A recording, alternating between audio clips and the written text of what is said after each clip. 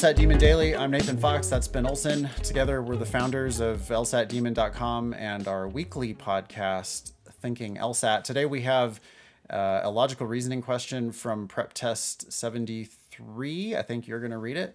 Yep. This is from Section 4, Question 3. Moore says, sunscreen lotions, which are designed to block skin cancer-causing ultraviolet radiation, do not do so effectively. Okay, bullshit. I'm a golfer. The sun is my sworn enemy.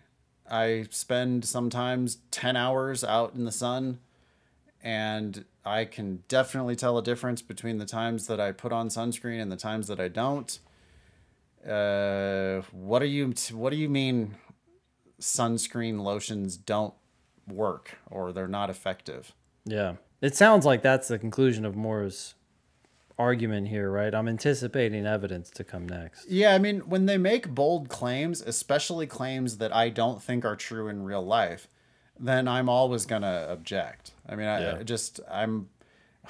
What do you mean they do not block skin cancer causing UV radiation effectively? Yeah. What's your evidence for that? I'm expecting that, that first sentence was the conclusion.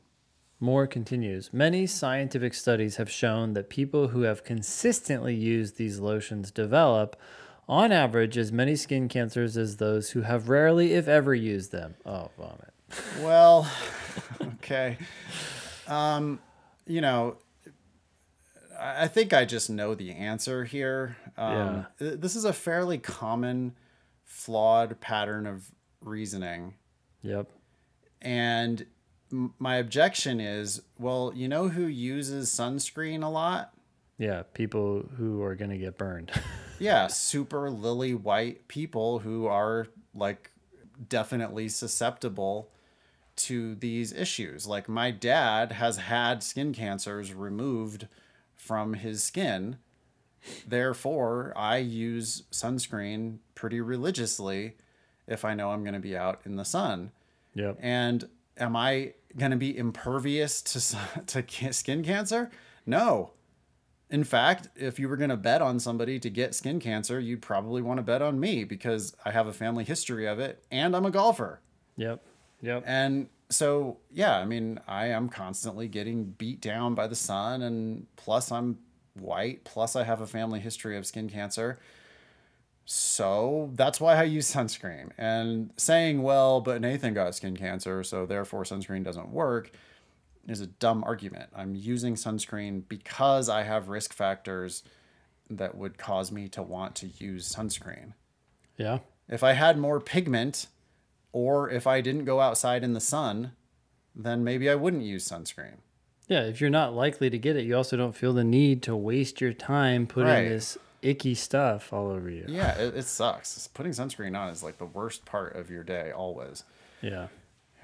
My buddies and I like stand around in the parking lot just cringing as we're like slathering this bullshit all over our skin, and it smells bad and it's sticky and it's just, it sucks. But I'm doing it for a reason. And that reason is not, it's going to make me bulletproof. It's just going to help. It's precisely because you need it. Yes. And people who don't put it on is precisely because they probably don't need it. Yeah. Okay. So I have a real clear objection to this argument. Yep. The question says, the reasoning in Moore's argument is most vulnerable to criticism on the grounds that the argument... Okay, so it's a flaw question. I noticed right away that this is not a weaken question. Weaken questions would say which one, if true, will, make more vulnerable. Rather, this one just says the argument does one of these things, and Moore's argument is vulnerable because it does that thing. So flaw questions are a lot more like must be true questions in that step one, what did they do? They have to have done this thing. Once I know that they've done it, step two, it's also a problem that they did it. And here I do have a pretty good prediction for this, which is going to be something like failed to consider the possibility that people who are more susceptible to skin cancer are more likely to use sunblock. Yep. Answer A. Does the argument take for granted that there are no other possible health benefits. Nope, it did not do that. Yep. It's not about other health benefits, right? Other health benefits are irrelevant. Does it or does it not prevent or block skin cancer causing UV radiation? I don't care if it makes you taller or lowers your blood pressure or whatever. I don't care. Yep. So it has not. It's takes for granted, by the way, means necessarily assumes. No, the author does not have to agree that there are no other possible health benefits to using sunscreen lotions. So I don't even care what the rest of that answer says. Yep. Answer B. Does the argument fail to distinguish between the relative number of cases of skin cancer and the sensitivity of those cases in measuring effectiveness at skin cancer prevention? You said sensitivity. It actually says severity. I don't know what's going on with me. I do this a lot. Yeah. Okay. So did it do that? Yeah. It didn't talk about severity of cases. Yeah. Mm-hmm. It only talked about the number of cases. This was does that not, our objection? No, it wasn't. But I mean, boy, there sure does seem like there's something there, right? I read that and I go, well, sure, like maybe there's fewer cases amongst the group that doesn't wear sunscreen, but they're super severe, something like that. Yeah, like maybe I'm still going to get the same number of skin cancers, but they're not going to be as bad. So I guess I would be forced to leave B open, even though it doesn't match my prediction. Okay. Answer C. Does the argument fail to consider the effectiveness of sunscreen lotions that are not specifically designed to block skin cancer causing ultraviolet radiation? What? Who cares about those other types of... we're only talking about sunscreen lotions, which are designed to block skin cancer causing ultraviolet radiation. That's what it literally said in the argument, right? Sunscreen lotions, which are designed to do this. Yep. If there are other sunscreen lotions which don't meet that definition, then that's just an entirely different topic, and I just don't care about those. Yep. Answer D. Does the argument rely on evidence regarding the probability of people in different groups developing cancer that in principle would be impossible to challenge? What? I guess it's like, does the argument rely on evidence that no one could, in theory, question? No, I didn't see any of that magical thinking type of bullshit going on here. There wasn't any claim that, like, you know, oh, you don't have to worry about that because that was just, like, something like God created this issue. It's sure, yeah. And then where you can't challenge it, yeah. That's your assertion, and you're allowed to have your opinion, but because it's unfalsifiable, I don't like that's. If it's impossible to challenge the assertion, but I just don't. I mean, here the assertions that were made is, like scientific studies that have shown that people who have used these lotions do get as many skin cancers. And I assume that there's actual data to back that up. So I don't see why it's impossible to challenge that evidence. It's a claim that is clearly challengeable, right? Like you could go out and look for these numbers and then say, oh, my numbers are different than your numbers. So it's not in principle impossible to challenge. Okay. Answer E. Does the argument overlook the possibility that people who consistently use sunscreen lotions spend more time in the sun on average than people who do not? Okay, so that's a direct hit on my prediction. My prediction was I use sunscreen because I'm a golfer. I'm going to be out in the sun for 10 hours, so I know that I need to use sunscreen.